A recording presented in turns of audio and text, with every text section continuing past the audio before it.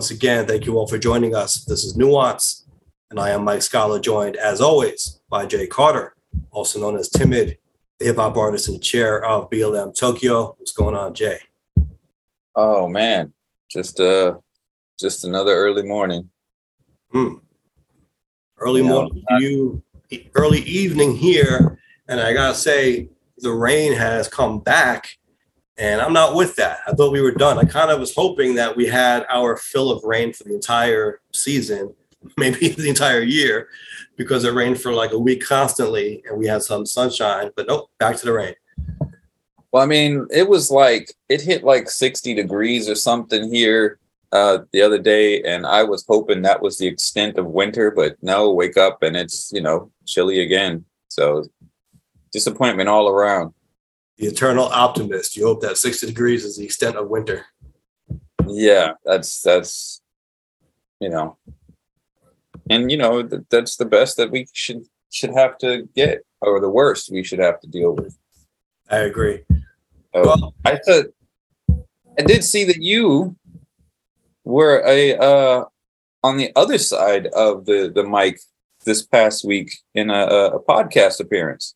Yes, that's right. And it's funny, we've been doing this every Tuesday that I've kind of fallen into podcast show host mode, I guess. And you took over.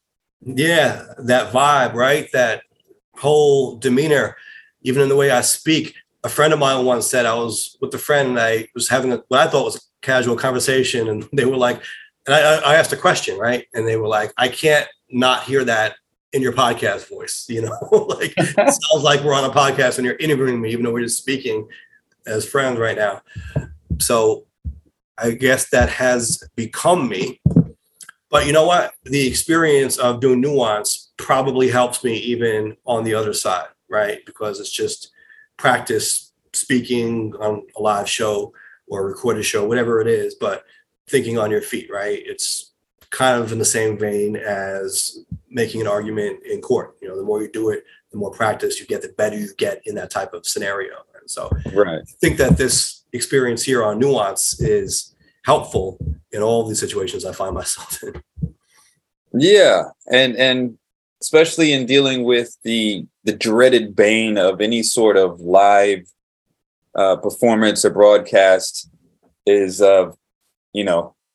blank air, dead air, and having to think on your feet and move to be able to fill that up. So there's just not this space. Right. Well, I think the burden of that, though, falls more on the host, right? Because I wasn't thinking that being interviewed, I was just focused on answering the questions. I think when the person being interviewed stops, that's when the host jumps in to make sure there's no dead air. But this one happened to be pre-recorded, so he also had the benefit of editing out any dead space, which I don't think there was, because it was a very lively discussion about the Queens Link, and I was on it along with Andrew Lynch, who is the chief design officer of the Queens Link. And so there was a lot to talk about, and sometimes the host, Ben Max, I got to shout him out, Max Politics Podcast. Ben Max, for those who don't know, is behind the Gotham Gazette, so pretty prominent New York City publication, and he's, pretty big time journalist, I would say, here in the city. So sometimes he would ask a question, and between the two of us, we all wanted to get our points in. It really wasn't any dead air. It was more a matter of trying not to step over each other with what we wanted to say, right? Right. Yeah, I mean, it must have been, like I said, a little bit different from the norm. Did you or were you tempted to ask questions and lead the conversation yourself? Especially if there were other guests and be like, yeah, okay, well, what's your opinion on that?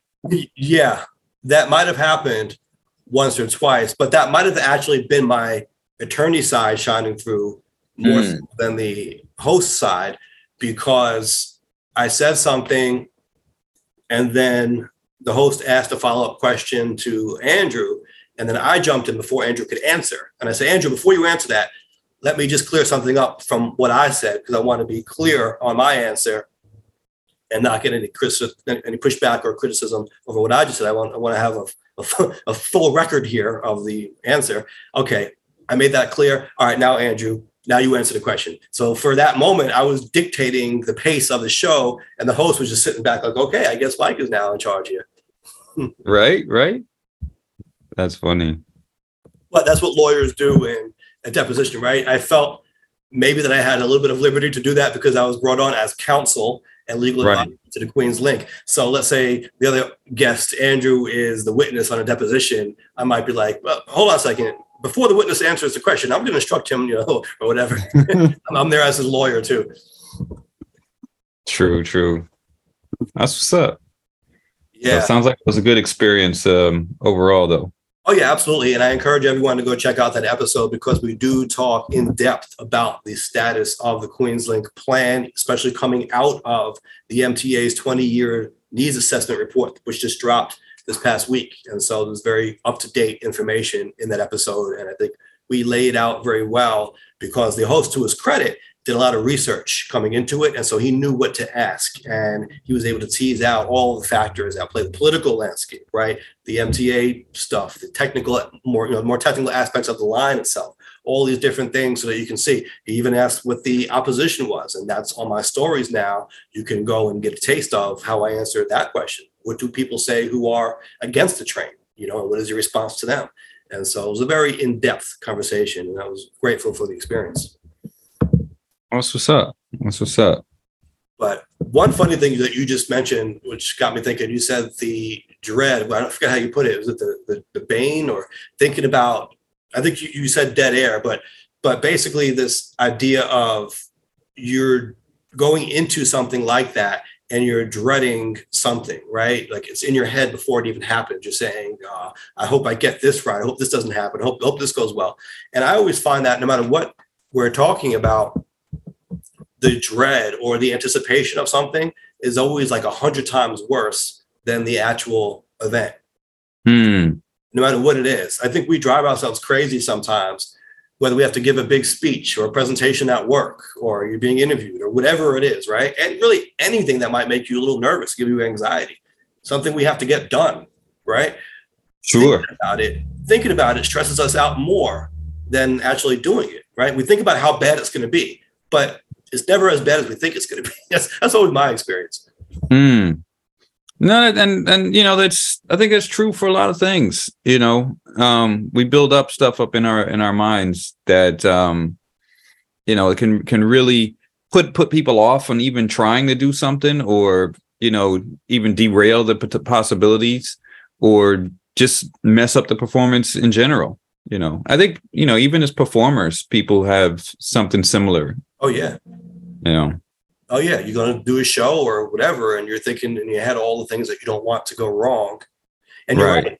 It could actually cripple the performance. It could you could be crippled with that anxiety to the point you can't perform. And there's something called an optimal performance scale or some graph. Have you ever seen this? There's a graph that shows you that people perform at their peak when they have a little bit of anxiety. But at a certain point of anxiety, we keep increasing the anxiety, the performance is going to go down. And so you want a little bit, but not too much anxiety, because a little bit keeps you on your toes and makes you actually think about all the things that you want to get right and not want to mess up, right? You want to be a little nervous about it because you don't want to be too lackadaisical either, to the point where you don't care. And then you could give in a phoned in performance or, just lazy. So there's a little bit of nerves is good, but not too much to the point where it interferes with your ability to perform. Right. Yeah. And that makes sense. I've never seen that scale, but that definitely makes sense. And people tend to have, like, especially if you're talking about giving a speech or going out in front of people or doing something like that, people have different ways that they deal with those nerves or that anxiety. And, when we would do a lot of performances, I don't think I ever got nervous that we were about the performance that we were going to do. But I do remember, like, every time before we would go do a performance or a show, I'd always need food. And it wasn't that I was nervous. It's just like suddenly I'm hungry for some reason. Right. It could be even a subconscious way. Maybe, I don't know. Nerves or that anxiousness manifesting. I never really got that. It becomes second nature, I think. It does. Yeah, you don't really get nerves. Even now, if I'm going to give a speech or I'm going to be on a show, I don't get nervous about it anymore. I don't know if I ever really did. Maybe at the beginning when I first started doing that and the whole world was foreign to me or new, maybe then I would have nerves. I really don't feel that now. I remember when I did the Queens Link press conference that we just did in front of City Hall last month. I didn't have nerves that day or really at all. I think it might have just been leading up to it. It was something else that was on my plate that was stressing me a little bit about the month of September, when I was thinking, okay, look at my month, look at my calendar. I've got all these events. I've got this press conference. I want to prepare for it a little bit, but I've got these cases coming up, and you just start thinking about all these things that you have to do. And that to me sometimes stresses me or bothers me more than actually doing them. Because after getting through September, I was fine, obviously, right? And I was like looking back on it thinking, yeah, that wasn't really that bad. It was just every day it was something else. But when you are anticipating all this stress, all this stuff, what can go wrong, whatever, but less so what can go wrong and more so all the things I have to take care of. And then you start to think, I don't have a lot of wiggle room. That's really, I think, for me, I'll start thinking, okay, I can get all this done if nothing bad happens. But let's say, God forbid, I'm in a car accident or something, something that I'm not anticipating comes up. Then how am I going to still get all the stuff done if I'm all of a sudden now faced with these other things that I wasn't considering, right? Because now you're on a very tight schedule. So I do start to think about little things like that, right? But I still think that it's just kind of in your head. I mean, thank God nothing bad happened, but oftentimes we build this up in our heads, like, man, like this is going to be rough, but you just do it day by day, and it's really not bad, right? Right. Yeah. Absolutely. I think as far as, the public speaking and being in front and having, everyone like looking at you and whatnot, some of that, I think, there was experience before that with performing on stage, you know what I mean?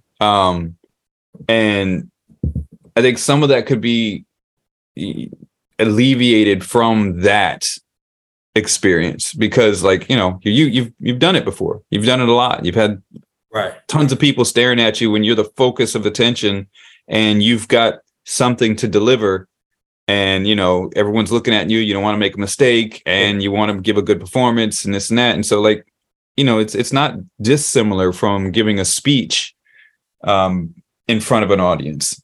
Yeah. And two things on that. Number one, I do have a distinct memory of first starting out giving speeches in a political context and thinking, wow, this is like me getting on stage and rhyming, but so much easier because I don't have to make the words rhyme. So I could just say whatever. Before, it's like I was saying something and trying to deliver a message while also making it rhyme and while also being on beat and while also doing these other things. Now I just can just say words. That is just so easy, right? It's just one of the many facets of being on stage and doing a rap song. It's, what I mean? It's like 1/10 of that. So I remember thinking that this is like so much easier. And the other part of it, I was going to make on that. Damn, now I forgot. I lost my train of thought. About how much easier it is. About how much easier it is. Yeah. So that was the first thing. But what that's the other point in there. You said I wanted to go on stage and deliver something, right? I have something to deliver, whether it's a song or performance of songs or it's a speech or what have you. But that's the key to it: delivering something. If you have something to deliver, you're more confident and you're less nervous, right? Because you're not thinking, what are they going to think about it? I hope they like it. No, you know that you have something to deliver. This is what you want to say. This is what you want to get across. And so now you don't care, right? That gives you the power. You don't care how it's received. I mean, of course you want it to be received well, but it kind of flips the dynamics around to the point where you're not thinking about that in your head. When I'm giving that speech, I'm not thinking, I hope all these people out there like it. I'm thinking, I know they're going to like it, or at least they're going to want to hear what I have to say, and then they can do what they want with it. But there's no reason for me to be nervous about it because I've got something to deliver. And I know that I want to deliver this message. So I'm going to go out there and deliver it. You know what I mean? Right. It's not something that I should worry about. Right. Yeah. It's very interesting. Yeah. And but I think the more prepared you are, and you don't have to go out there and overtly prepare for everything, but the more prepared you are, the more confident you're going to be. And that really came into play when I did the debates, because I had a really good debate prep team, especially this last campaign that we did, where they laid out everything I would possibly need to know, right? And I remember this also when I was younger, watching debates, let's say for president or governor on TV, and you think, how do they know how to answer all of these questions? It was so impressive to me when I was young, because in my mind, I was thinking they can literally ask them anything in the world and they're going to come out and they usually sound pretty polished on that level. Mm-hmm.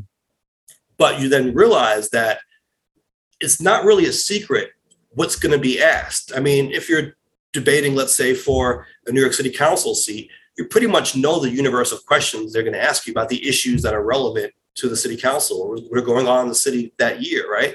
And so it is pretty easy to prepare for it. Not saying that it's easy and that doesn't take effort, but what I mean is it's not like some mystery, right? It's right. The information that you need is available to you. So if you are willing to put that time in, you can learn and really be so prepared to the point where you're not going to be nervous because you know everything they're going to ask you. There's not going to be any surprises. And this debate prep that I did was so good. They gave me numbers like, how many hospital beds are there at St. John's or whatever, little facts that if I knew, okay, I'm going to get a question on healthcare, I've got my facts and figures that I can use for that. And once you have that level of preparation, you really don't feel nervous. Maybe you're excited because you know that you're about to kill it. You know what I mean? It's right. It's like, all right, I'm good. They can ask me anything. I already know anything that they could possibly ask. And I know what I'm going to say about whatever they're going to ask me. And so let's go. There's nothing now to fear, right? Let's just do it. Right. So just is key. But again, it doesn't mean you got to prepare for hours for everything that you do. And that's another trick of being in politics. You might go out and you might have like 5 speeches in a day. You're not going to spend hours writing every one, but you have to be familiar with the issues and what's going on, be able to think on your feet and be able to draw from what you know, your knowledge, and put something together. And of course, there's a skill on that, and that takes practice too, but that's also part of your preparation, right? I've done this 100 times. There's nothing new. Let's go and do it. Right. Absolutely. Absolutely. Especially if you're talking about, a topic that you're familiar with, right? And if you're out there giving speeches and you're talking about something generally that you're passionate about, something that you're working towards, something that you want to say. And so even if you don't remember verbatim what the speech is, the material. And so that alleviates some of the pressure as well, because then you can speak from what you know at the same time. And so it really works well that way. Absolutely. So there you go. Some knowledge being dropped on nuance. Boom. That's what it is. So the bottom line is everybody should have a chance to go out and get on stage and start rapping. No, don't do that. Don't do that. No, what? It doesn't have to be hip hop, but I think it is helpful to go out there and get some kind of performance experience of any kind. Oh yeah, absolutely. I think it's kind of even been recommended that people should do some sort of performance art at least try it, stand-up comedy, on stage singing or something, theater, some kind of performance art, and that helps with this anxiety of public speaking or being in front of people or whatnot. Right. They say public speaking is the number one fear people have in life. Right. I remember a couple of years ago, there was, it was some kind of a news story where they were talking about that. And I guess some of the younger folks were saying that equating forcing people to do speeches in school to some sort of abuse. And yeah. And it's like, what? Like, get over it. We had to go through it. You're going through it too. Get over it. And it's a useful skill to have. It absolutely is, right? Because there are going to be times in your life when you're going to have to do something that resembles public speaking, even if it's not giving a speech in front of a bunch of people. I mean, what if it's making a presentation at work or right? Like there's going to be some times and maybe it might be uncomfortable, but the more practice you have, the more experience you have, you're able to pull from these memories even and say, yeah, I did that in school and it wasn't terrible. Again, thinking about it was much worse than actually doing it. Because when you're doing it, you don't have time to think about how nerve-wracking this is. Or you're just trying to focus on getting the thing done, right? And then you sit down and you're like, man, it wasn't bad at all. Well, why was I dreading this? So right. To get ourselves to do that. Jeremy in the chat brings up a good point. He said that I get up and speak at civics and meetings a lot. I feel more anxious about what I don't say. I think that's a really good point too, because especially if you're speaking on something, a topic, like afterwards, there's always that feeling of, oh man, I should have said this. Oh, I forgot to do this. Right. Yeah. Or if you're telling someone after the fact how it went and they say, did you say this? And you're like, no. But sometimes it didn't come. It might not be a speech where you can control everything that's said. Let's say someone else is talking back to you, or they're asking you questions, or someone else is yelling out, or, depending on the circumstance, maybe in a perfect world, you wished you would have gotten all that in, but it just didn't go down that way in that moment. Right. Now that happens. Even just in general, when you're delivering some kind of a message or you're talking about something. So like recently, this past weekend, I was interviewed by a national newspaper here in regards to the state of English teaching in the country. And I was like, I had all these different points that I was like, here, this, blah, blah, blah. And, our time had come to an end, and there was just still so much more that I wanted to say. And then we were supposed to potentially catch back up later, but we never did. And so even afterwards, I'm sending him messages in the chat, like, oh yeah, don't forget this. Don't forget this. Like, it was just what I didn't get a chance to say, but I felt like should be included.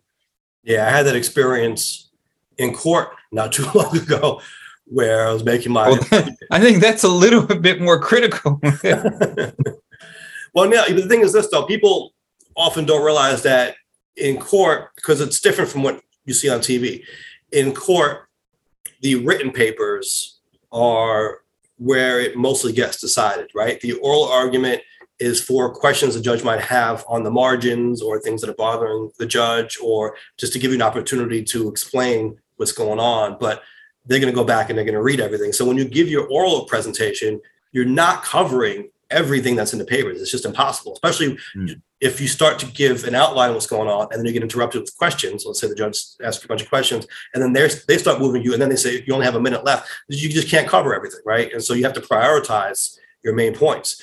But then sometimes you leave thinking, man, I wish I would have gotten that one point, or made that point clearer, or said that in a different way, or emphasized this, or, you know what I mean? Like, the points I said were great, but I left this thing out that I didn't want to leave out. That does happen. And then that reminded me, like, remember, in the pregame, we were talking about that I just rewatched the Total Slaughter battle with Joe Budden and Hollow the Dawn. And when you were saying, like, you've got things you got to get out, and then the judge is asking you questions, and then they're like, okay, you only have a minute left. And it just reminded me, thinking like you there being like Joe Budden, like, stop my time, stop my time. Yeah, right. Yo, I'm not done. Stop my time. Yeah. That'd be hilarious. So no, stop it, judge, stop my time. I got more. Let me get these bars off. Get these bars off. That's right. Yeah. They do that at the appellate level. They're much more rigid in terms of the time and the formalities of it all.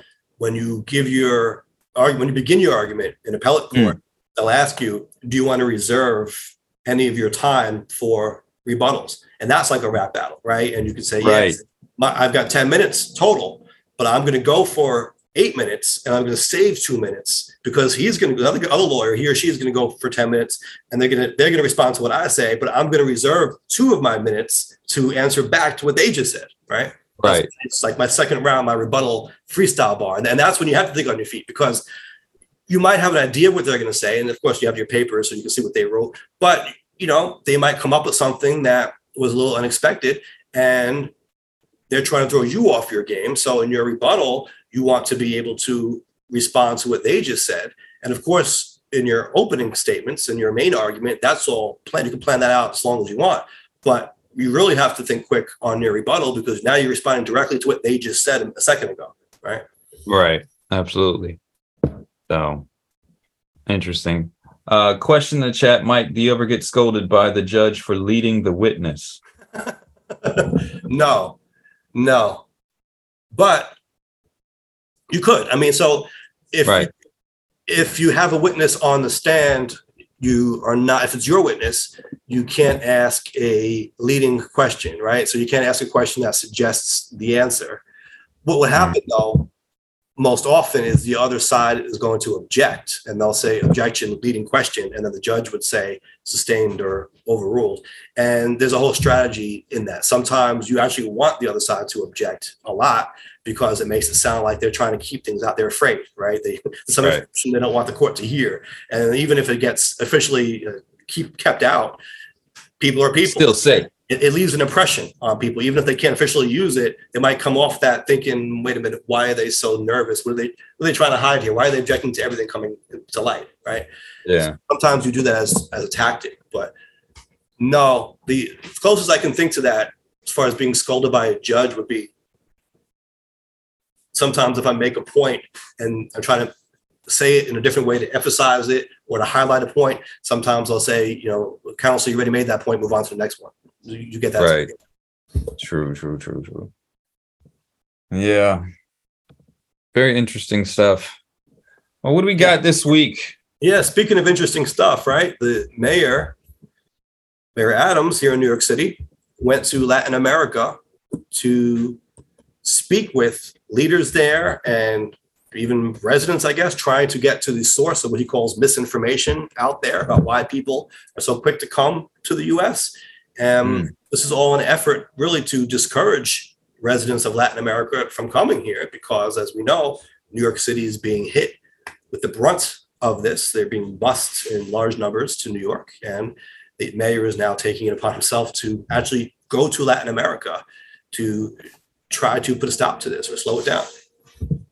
Yeah, I'm not sure how I feel about that. I mean, is it really his place to do it? I mean, New York is a major city, but it's still a city within the country, and that's international relations there.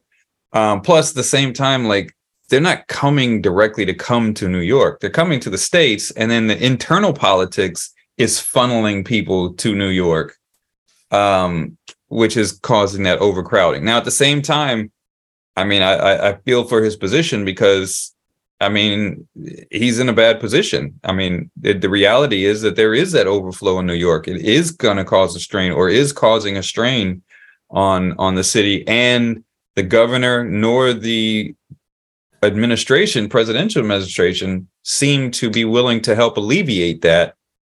And so I can see where he's trying to think outside the box. Right. There's some critique here from people saying, why isn't he spending his time going to the federal government of the US, right? As opposed to going to Latin America and acting like he is the head of state. I mean, he's almost acting like he's the president or an ambassador or a diplomat or, some kind of figure with foreign policy authority or credentials. I mean, he's the mayor of New York City. Why is he not spending his time talking to our government? Now, I'm sure he's going to say he's doing that as well. And in fact, that he's as a part of his strategy. But, was it something he should have been entertaining at all? Is it just a PR move, right? Because he was asked, what did you gain from this trip? And from what I'm seeing, there aren't very many clear answers here. His quote was it successful 100%? I don't know that. We are not going to know if someone is going to hear the voice of the city, say you are not coming to a 5-star hotel. I'm hoping they did, but I have to try everything to help the city deal with the crisis we are facing. He said he was trying to get to the circulation of misinformation that has painted the city as the best possible place to come. So I'm not seeing a very clear report here as far as what exactly he aimed to accomplish, what he did accomplish in terms of specifics, right? I get the general gist of it is discourage people from coming, but how are you achieving that? And did this trip serve that purpose? Or was it just a way to get him in the papers and make it look like he's out here trying to fight the problem? Right. Yeah. I mean, what really would it accomplish? I mean, I think, even if he's talking to officials in those countries, I mean, what is that going to change? What are they going to do? Like, lock up people so they can't leave? Put a cage around the country or something? Like, there are other things that have to be dealt with to prevent people from coming across the border, and more importantly, to deal with what's happening with places like Texas that are just funneling people up to New York because they have their own views on things. It's more of an internal struggle in that regard. I don't know what that would accomplish. So apparently he went to Mexico, Ecuador, and Colombia.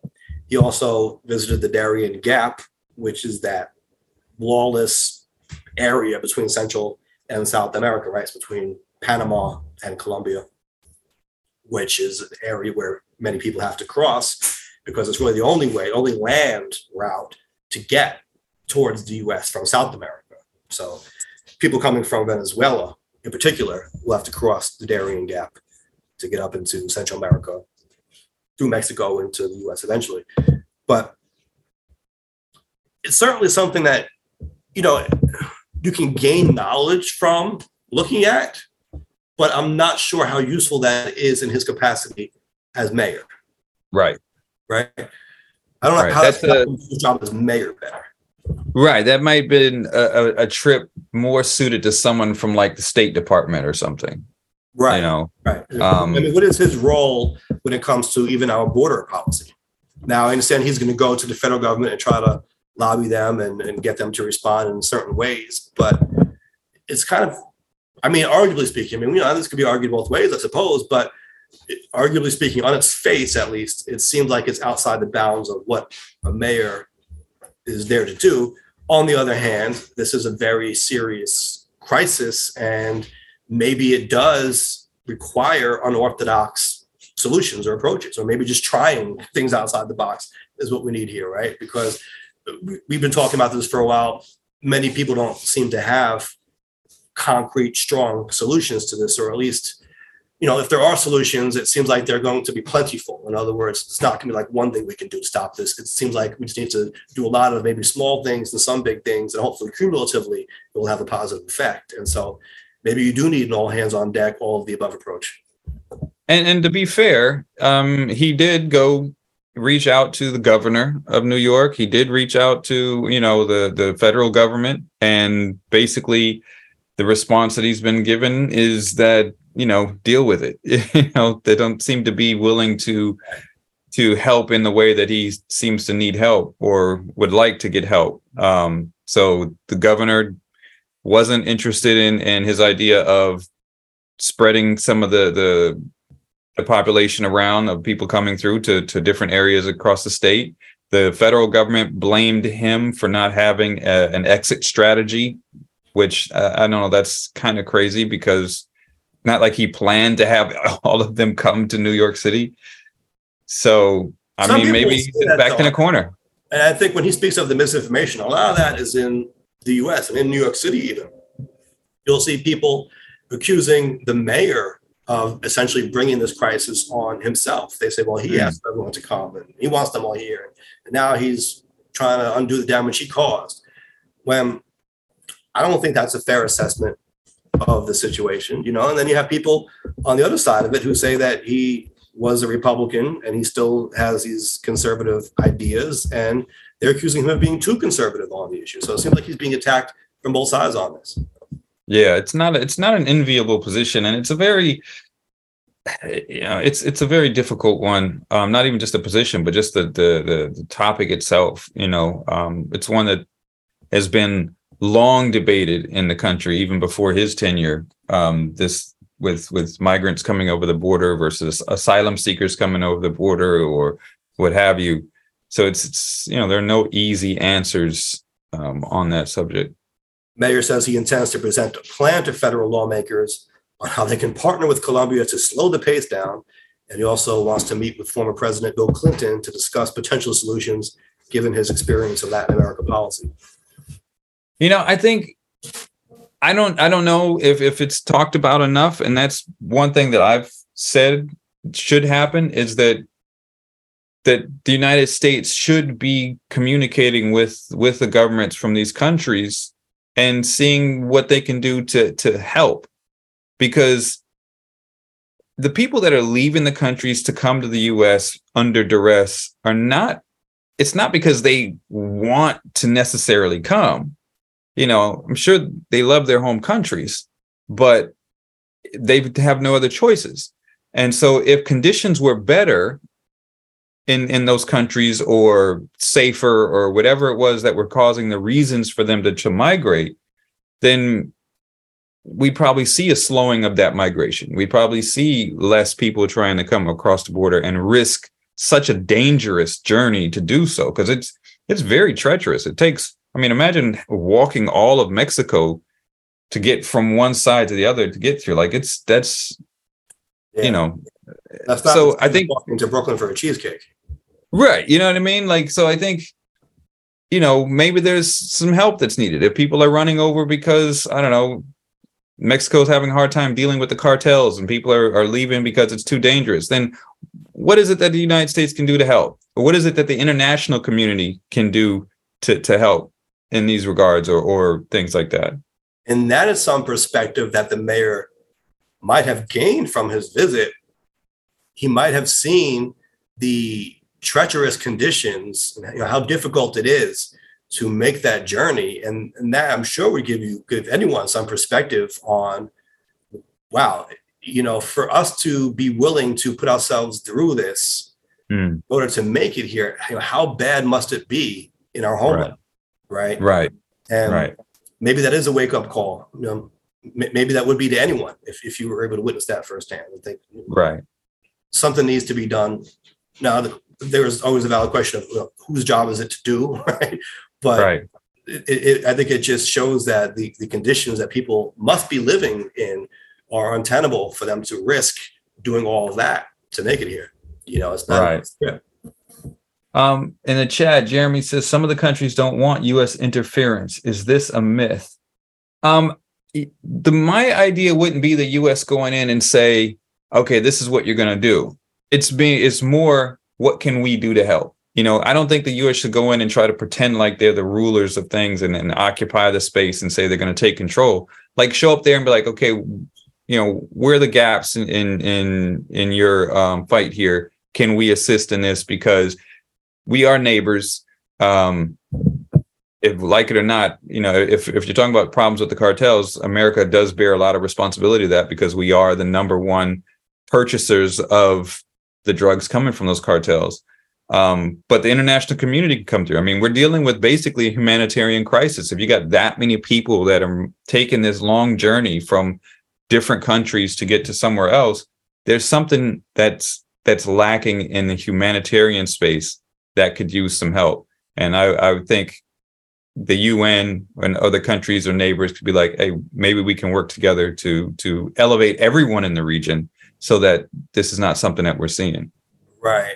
But if it's a matter of directing more money to those countries, we kind of find ourselves almost in that same situation. Right now, we're talking about a strain on our resources and essentially not having enough money to pay for this. Well, we would be doing essentially the same thing. I mean, either we're spending money to take care of the problem here, or we're spending it over there, but it's still seemingly a strain on resources, right?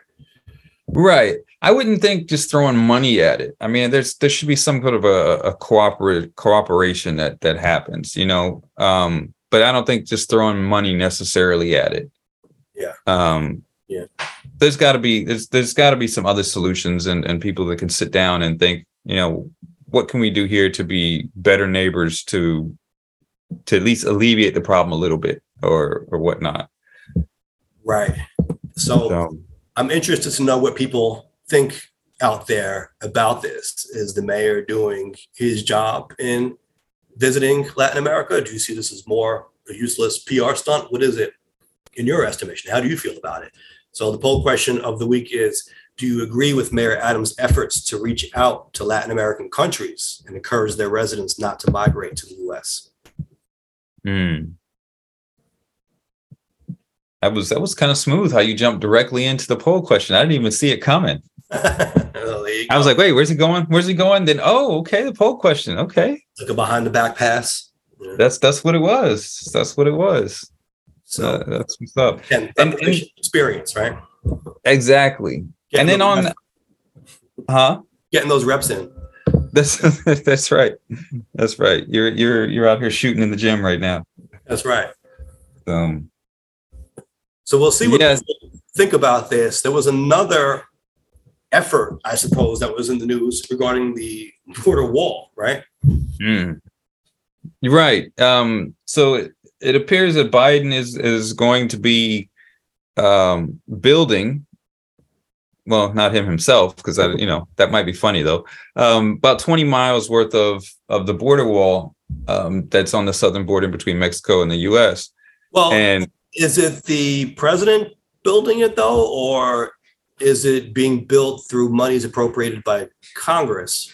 Right, and that is what needs to be more succinctly said. And Biden was asked specifically about it because in his campaign in 2020, he said that he wasn't going to build it, but he was asked this past week about it, and he said that look, he tried to get the funds reappropriated.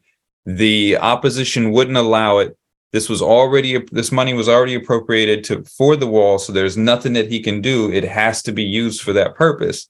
And then a reporter followed up with a question immediately after saying, do you think the border wall would be ineffective? And he just flat out said, would be effective. And he flat out said no. So it appears that he doesn't want to do it, which would be in line with what he promised in his campaign. But if it's already appropriated and there's nothing that he can do, then his hands are tied and it just has to be done. Right. Yeah, and once money gets earmarked for certain things, you really can't use it for anything else. And then it's just there, not being spent. I remember that when it came to the Rockaway Ferry, I think when Anthony Weiner was congressman way back in the day, he had money allocated for the ferry. It was just sitting there, and so the city was able to opt to use it or not, but the money couldn't be used for any other purpose, right? So if they were going to access all this money that was allocated to them, they had to use it to do the ferry. Right. Because Congress set the parameters as to what that money is used for. Right. So, yeah. So that's, I wonder if he could he just not build it and let the money just sit in the account? Yeah. Well, it depends, I guess, on how it's appropriated, right? Right. And who was calling for it in the first place? Like, I'm guessing it wasn't the president who asked for that to be put in there. Right. So, but I guess it's the fact of the matter, it's getting done. About 20 miles worth is getting done. And he was very upfront about he's not happy with the fact that there's nothing that he can do regarding this. So, yeah, I mean, do you think that a border wall is ever an effective tool? I don't think so. There are so many ways around it. But it's not unheard of in history. I mean, that's the Great Wall of China was basically built to keep the Huns out, if I'm not mistaken. Also, there are many miles of wall already, and it's nothing. Right. I mean, on our southern border, we have it. There are just certain areas that don't have it. Right, and I think that's another important thing. Like people who are so pro wall or so anti wall is that there's already something there in most cases, and so.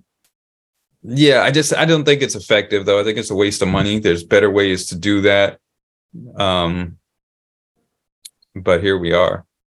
Yeah, it does seem like there's so much pressure to do something that sometimes people reach for these symbolic gestures, right? They think if you say, I voted on this wall, I got this wall built, that's going to make them look good because it looks like they're the heroes. They stopped it, even though we know that building a little wall is not going to solve the problem. But I think maybe some voters think it will, or it just looks good. Like it looks like they're taking a stand and getting something achieved, right? It's like, it's a symbolic feature. You might say that Mayor Adams going to Latin America is symbolic in that way also. It just looks like they're on their job trying to get something done, right? Right.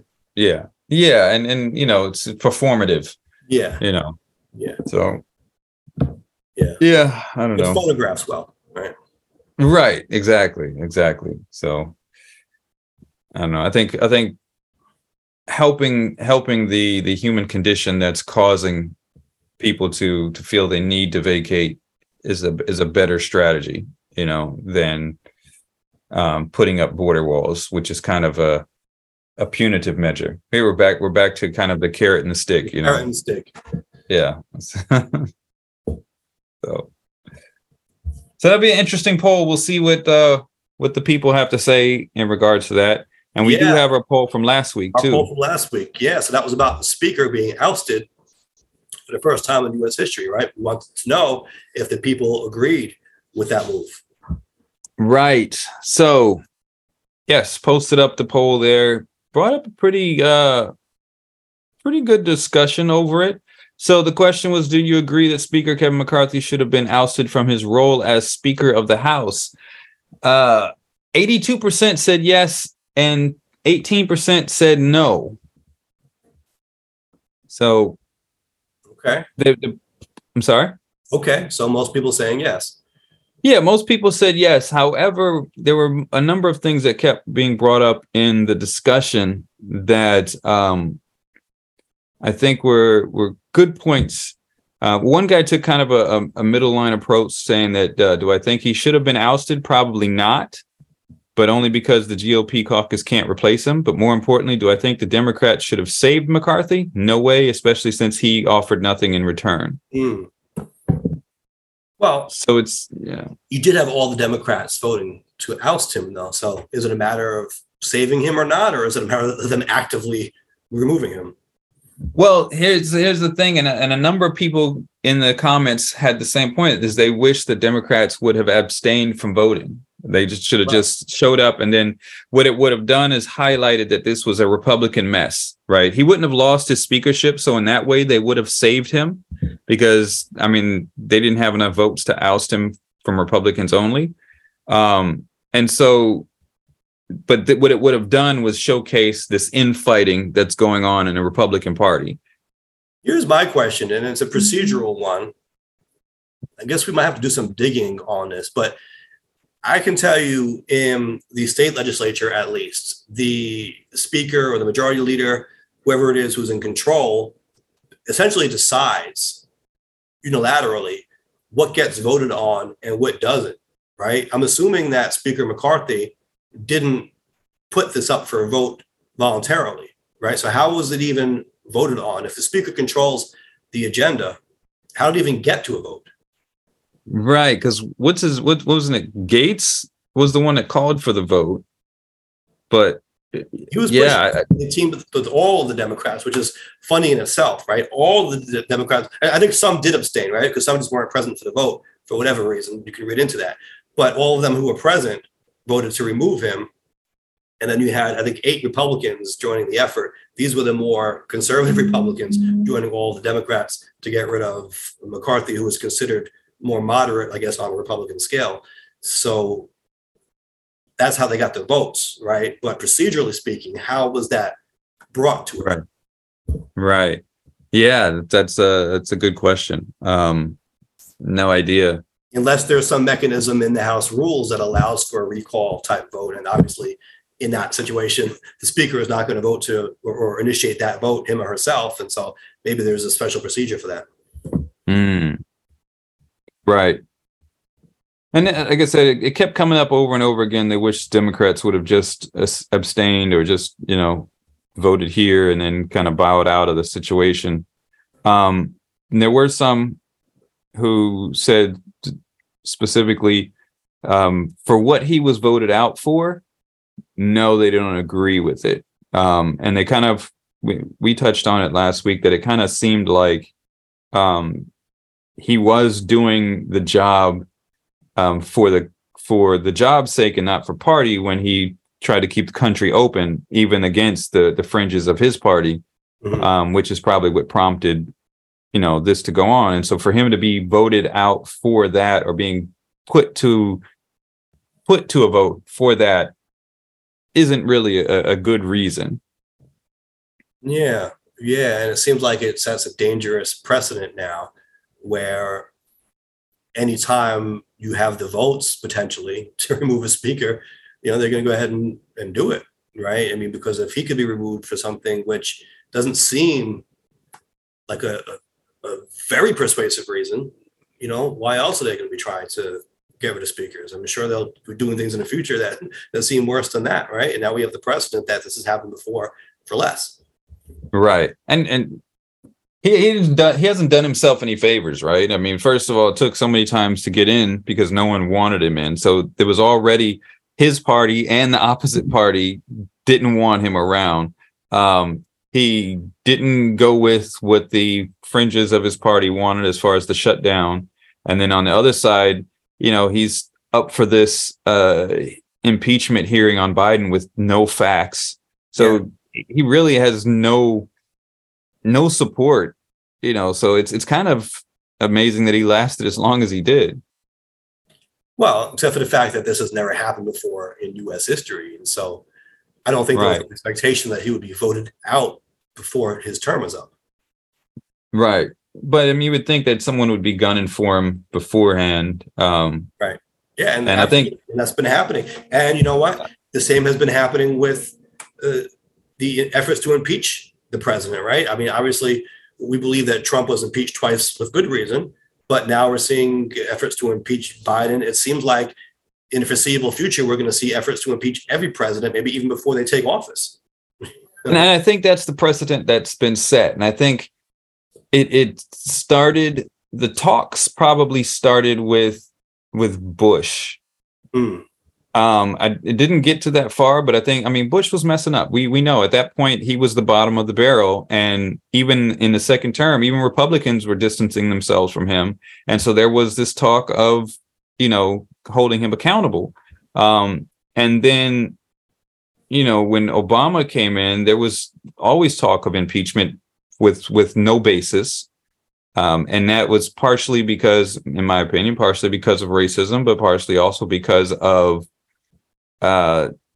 trying to protect or defend against the negativity coming out of the Bush years, because of that bad imagery that they had.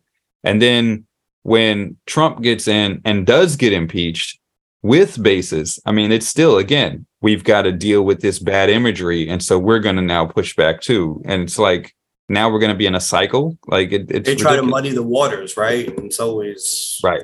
Well, what about you guys? You guys do bad things too, or right. Also should be impeached, or they try to take some of the heat off of themselves by doing that. Right. In the chat, Lixa said, I think it started with Clinton. Well, while Clinton did get impeached, I don't think Democrats did like a revenge impeachment, though. Right. I mean, it was a witch hunt with Clinton, but he did lie. But I'm thinking what the Republicans are doing now is more of revenge impeachment, right? Tit for tat type of ideology, extremism. Whereas I don't think Democrats, countered back off of the Clinton impeachment. Well, yeah, and let's be clear, because I do believe that articles of impeachment have been introduced against every president, right? In recent history, at least. But it doesn't mean that they got anywhere. It could be just a fringe Congress member introducing it for political points or whatever, right? Right. But the question is, which ones really took off? Which ones gained the support of enough to be passed or to even make noise and be taken seriously, right? Because I guarantee you there were articles of impeachment against Biden from almost the first day he was in office. Same with Obama. Right. Yeah, I don't doubt it. So hopefully this doesn't become just a constant thing, right? And here's the problem is, like, when Democrats put up to impeach Trump, like, there was reason, there's basis behind it. I mean, right now we're looking at 90 indictments that this guy is facing. So there's, where there's smoke, there's fire.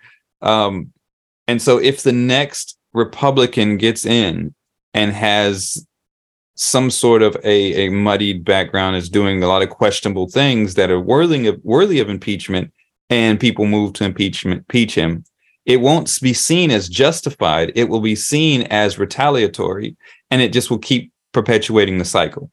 Yeah. Yeah. Right. I mean, if a Republican gets in and they are, above board, and someone moves to impeach him, then yeah, that's retaliatory. But if they're above board and no one moves to impeach them, that should just reset some stability. But is that who's going to be put in? Looking at the candidates that are out there now, is that who's going to be, up to that position? A new Republican? A new Republican? I think that's optimistic at this point, unfortunately. Like in the comments, not likely to be elected next year, right? In the comments of that discussion on the poll, like, I was just remembering, like, remember when we thought like the worst of the worst was Bush, Ryan, and Boehner? Mm-hmm. Like, those guys are like pussycats compared to some of these like Marjorie Taylor Greens and right. People used to be afraid of Mitt Romney. Now he's almost trying to be a voice of reason. Right. He's almost cherished by reasonable voices these days. You know what I mean? Like, Jeb was a horrible guy, but he seems like a voice of reason in that debate that he was in. Like, it was not on that Trump train. In fact, he, I think, was even trying to help some Democrats get elected in some places who were back some of those Trump forces. It's crazy. Lixa in the chat, can we be done with this two-party system? I think, that's not going to be so easy to do. And it's not going to be done at the presidential level. I know people keep saying that and they want to vote for a third party candidate. It's not going to happen at the presidential level. I think, in my personal opinion, if you want to get elevate some other parties, you're going to have to start at the local level, because when these two parties start losing seats to third parties, then they're going to have to pay attention to those local areas to make sure that they don't lose those seats. Right. And that's no third party candidate is going to win the presidency, not in the foreseeable future. Not in the near future, no. And it's funny because the majority of Americans now, I think it's in the 60s in terms of the percentage of Americans who want to see a third party, right? It's most of them will tell you yes, and most will also tell you that they don't want either of the major party frontrunners to be the nominees. With that said, we're going to get that, and they're going to pick one or two of those candidates, right? The third party candidate will not be winning the presidential race. And it is difficult because the parties control the system, right? And so the process that you would have to overcome to establish a third party is controlled by people in power. This isn't some conspiracy. It's just that they hold the power now. And so they're going to set the rules favorable to themselves, right? Right. And so, the only way, in my opinion, the only way to do it is to start winning these local seats, start filling them up with different people from different parties, and spreading that local power around. And people are going to have to campaign differently in that regard. Well, historically in the U.S., when you've had third party movements pop up, they often have started at the presidential level, right? Not that a third party candidate was successful in winning the presidency, but for example, Teddy Roosevelt, after he was president, right, he supported Taft to replace him, had a falling out with Taft, decided to run again, and did not get the Republican nomination at the time. So he ran third party, the Bull Moose Party. I know Jeremy in the chat is a big fan of the Bull Moose reference. So that effort was not successful in that he did not achieve the presidency again. However, that party became a part, for a few years at least, it became a viable third party throughout the US, and there were local elections won by Bull Moose Party members, right? And so from the top down, you could inspire a movement like that. I don't think you're going to be able to win the White House running now as a third party, but maybe it could spark local parties influenced by, or offshoots of your national party that could do something at the local level. Right. And I think people at the local level, especially when wins and voting has such slim margins at the local level, the people have a lot more control over which way that the wind blows in that regard. So you can get a couple of big organizations, local community organizations, that go to these parties and say, okay, well, is your candidate willing to do this or interested in this or in that? And if they don't, like, okay, well, we're going to a candidate who does. Yeah. And really have a big impact on that. And so I think that's where that needs to come from. You know, it's funny. There was a candidate who ran for governor of New York named, I believe her name was Samantha A. Minor, right? And she was the mayor of a city in New York, might have been Rochester or Syracuse, I forget which one. But in New York, in particular, the way to officially establish a third party is to run someone for governor and to get a certain number of votes in the gubernatorial race. And if you reach that threshold, then you're recognized by New York as a third party until the next governor's race. And so this one candidate ran, and she had to make up her own party line. She was going to be third party. You pick a party name, but just for her ballot line, she chose the SAM party, which is her initials, Stephanie A. Minor, I believe, right? SAM party. Well, she received enough votes for the SAM party to be recognized as a party in New York for the next 4 years. And they actually ran candidates under the SAM line, but they didn't want to call it Stephanie A. Minor anymore. And so they changed it to, I think, the Save America movement or something like that, right? So, because now they have this party and they got to do something with it. So they try to make it more marketable. Wasn't what is it? The rent is too damn high party. That never qualified. No. Never? It was never? It should have. Well, come on. That's the only party that made sense. Someone check me on that. I thought it was. Votes for governor. Could people ever enroll in the rent is too damn high party? I don't believe so. You know, I might enroll in there. I might, I like the message. And as a karate expert, I think, the leader of the movement is someone that's very trustworthy. Licks in the chat says, I want to start the they party. The they party. Mike Scala's they party. Oh my goodness. So they're taking over the world. They are. They definitely are. So, but we'll see what the poll results are. And hopefully we get some more lively discussion and debate on it as we did with this previous poll. So yes. So last topic we can talk about briefly before we sign off here. There was an unfortunate, really a tragic incident in Brooklyn recently. It was a young man who was stabbed with his girlfriend, and they were coming back from a wedding. They took the Long Island Railroad back to Brooklyn, and they were waiting at a bus stop at about 4:00 in the morning when the man was stabbed by someone walking by. It seems this guy knocked over some scooters first. He passed them. He walked past the bench they were sitting on, kicked over some scooters, and then you can see from the surveillance video the couple got up and started walking towards this guy who kicked over the scooters, and a confrontation ensued, which resulted in the man who was with his girlfriend being stabbed to death. A very tragic incident that has been politicized to high hell, and I think this is just an example of how it's dangerous that we politicize everything so much, because this is all over social media, or has been over the past week. And people are saying all sorts of things, really just trying to make their political points that they already had. They have these agendas and they've been trying to make them maybe for years. And then everything that happens, they try to find a way to contort it to fit their agenda. So of course, this being a stabbing, you have your people saying, oh, you see, so guns don't kill people. People can kill people in other ways. It's like as if anyone ever said that a knife is not possible to use as a murder weapon. Right? Like, so you have that. Then you have the fact that this gentleman, his name was Ryan Carson.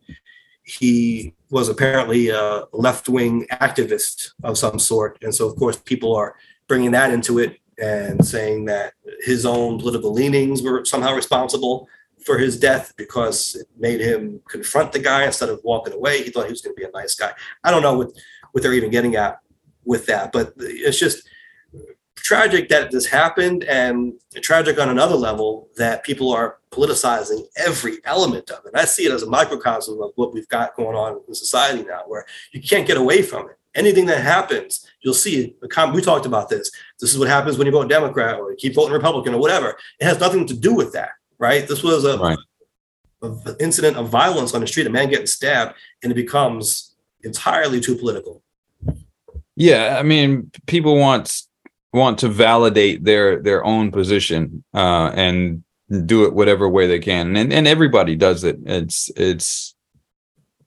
It's not useful, especially in the public discourse, and it's very extreme at this present time. Yeah, and there's no way that we can come to any kind of consensus or solutions when we're this divided, and it's a visceral reaction people have, right? Right. Serves him right. Here was another one.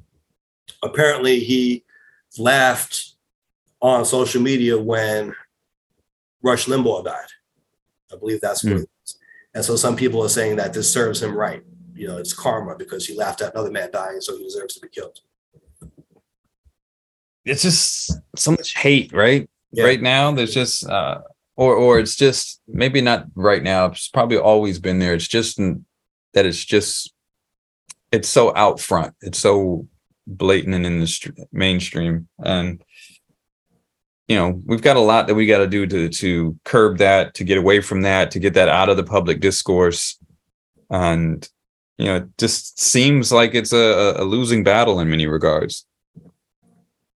Yeah, I don't know. It's like it's just amplified to extreme volumes now, to the point. Well, because everyone has a voice, right? Yeah. So I mean, one of the pros of things like social media is that anyone can put a message out and be read by the world. And then one of the issues with that is that the wrong message could get amplified, right? Those echo chambers. People can find echo chambers to fit into instead of before where you didn't have that access.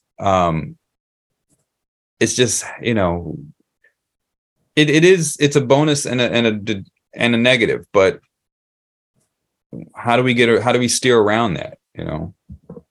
Yeah, that we tone it down and get our priorities in check. Not everything needs to be politicized to the nth degree. Right. Here, someone wrote, coming home from a wedding at 4 a.m., random? Nothing is random. There is more to this story. Unfortunately, we will never know it. So they're trying to make a conspiracy out of it. Yeah, like, why are they coming home at 4 a.m.? I agree that that's a dangerous time to be out taking a bus in Brooklyn or anywhere, really. But, you know, they're trying to make it act out like the they is responsible for this, right? The they in the sky. Yeah, that, you know, I mean, everybody thinks that some kind of, not everybody, there's a lot of people that think there's a conspiracy behind everything that happens. And, you know, to be fair, there's a lot of things going on behind the scenes, but not everything is, you know, a conspiracy. Yeah. Like him being there at 4 a.m. in the morning, it would take a lot of wrangling to force that to happen so that a stabbing could take place, you know? Right. You know, I do have this reaction, and maybe some people will say I'm politicizing. I'm trying not to politicize this, but I mean, because the thing is this, you can't even have a conversation because everything is political. That's the other side of this, right? Everything is political now. And so whatever you say is going to be looked at through a political lens. Scholar hot take. No, it's not even that. It's that it's dangerous to be out taking public transportation at that time of night. And so they would have been safer in a car or an Uber. And I know the narrative now is that that's not something that we should be encouraging, right? That everyone should be on public transit. But I do think that there is a safety issue here. That, you know, is it safe, especially now when you look at the incidents of crime that we see, and oftentimes they do take place on or around public transportation? Should we be encouraging everyone to be on trains and buses at all hours of the night? You know, I think there's a legitimate safety consideration there. Yeah, I mean, but at the same time, though, like, you know, some people have no other choice. Like, I mean, I think, I know when I used to work, I was manager for a retail place in Hawaii, and I used to have to take the first bus in the morning, and that wouldn't start at till 5:30, and so you're talking about 5 o'clock, 4:30, I would be on the bench at the bus stop. Mm-hmm. And so, you know, I would just fall asleep on the bench, which was probably not the safest, but but sometimes people, I mean, there are even if it's not someone coming from a wedding, there are people who may have to take public transportation at 4 a.m. to get to work. Some people may have to, sure. Yeah. But should we be encouraging everyone and basically shaming people, right? Like that's what's happening now. People are being shamed into never taking a car and always being on the bus or on the train. And I'm saying that might not be the safest option all the time. Maybe it might not be, you know, so it's a tragedy either way. Yeah. You know, you would hope that even at 4 a.m. in the morning that nothing would happen in a civilized society. Right. But we are seeing more and more of these incidents. Right. You know, we definitely need to do something about it. It's going to get worse before it gets better. Well, let's hope not. But, you know, hopefully something can be done. What is this? In the chat, it's okay to take public transportation at 4 a.m., but don't approach someone who is mentally unstable. I mean, I don't know about this incident, but sometimes that's unavoidable. You know, if the person is mentally unstable, sometimes they come to you. Yeah. And walking away, even if they aren't, walking away is not always a real solution because they will just follow you. You know, Right. If it's a person that's intent on doing something, whether you check out or not is kind of irrelevant. Yeah. And it's unclear from the video, at least from what I saw, because there was no sound on the video that I saw. I don't know if they were confronting him intentionally. It did seem odd that after this guy walked past them and knocked over the scooters, they got up and started walking towards him. So they might have confronted him. Maybe he said, hey man, what are you doing? I don't know. I didn't hear that. But it did seem odd that they got up from the bus stop and started walking towards him. Maybe that wasn't the best move, but I really don't know how it went down because you couldn't hear anything. Right. Yeah. It could be a number of situations and scenarios. Yeah, it could have been a coincidence that they were getting up and walking that way, but maybe the guy saw it as him being confronted or approached. You know, I don't know. Because from what I read, he yelled out, "What are you looking at?" to the guy. And then he said, "I'm going to kill you right now," and took out a knife and came after him. Who said, "What are you looking at"? The guy who kicked over the scooters. Oh. He said, "What are you looking at?" to the guy. And you know, and you see him, and apparently he says, from what I read, he said, "I'm going to kill you right now." He takes out a knife, and then you see in the video of them struggling, the guy tries to push him back, and then he turns to run, and he trips over the bench that he was just sitting on, and he falls to the ground, and the guy stabs him. I think he stabs him in the back and kills him. Yeah, it's a tragedy. Yeah. So, well, hopefully things, like I said, hopefully they do get better instead of getting worse. Yeah. But I think for us to get to that point, we need to, as I've said before, turn down the heat, really stop politicizing. That's going to be my bottom line for the week.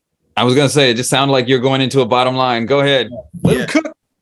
No, the bottom line is stop politicizing everything, right? Let's put people over politics, because I know there's an urge to make everything overtly political, but that hinders our ability to reach any kind of solution. All it does is keep us at each other's throats. Right. Absolutely. And I think it's a good thing to reiterate, right? It's something that we need to keep in mind all the time so that we can try to move away from that.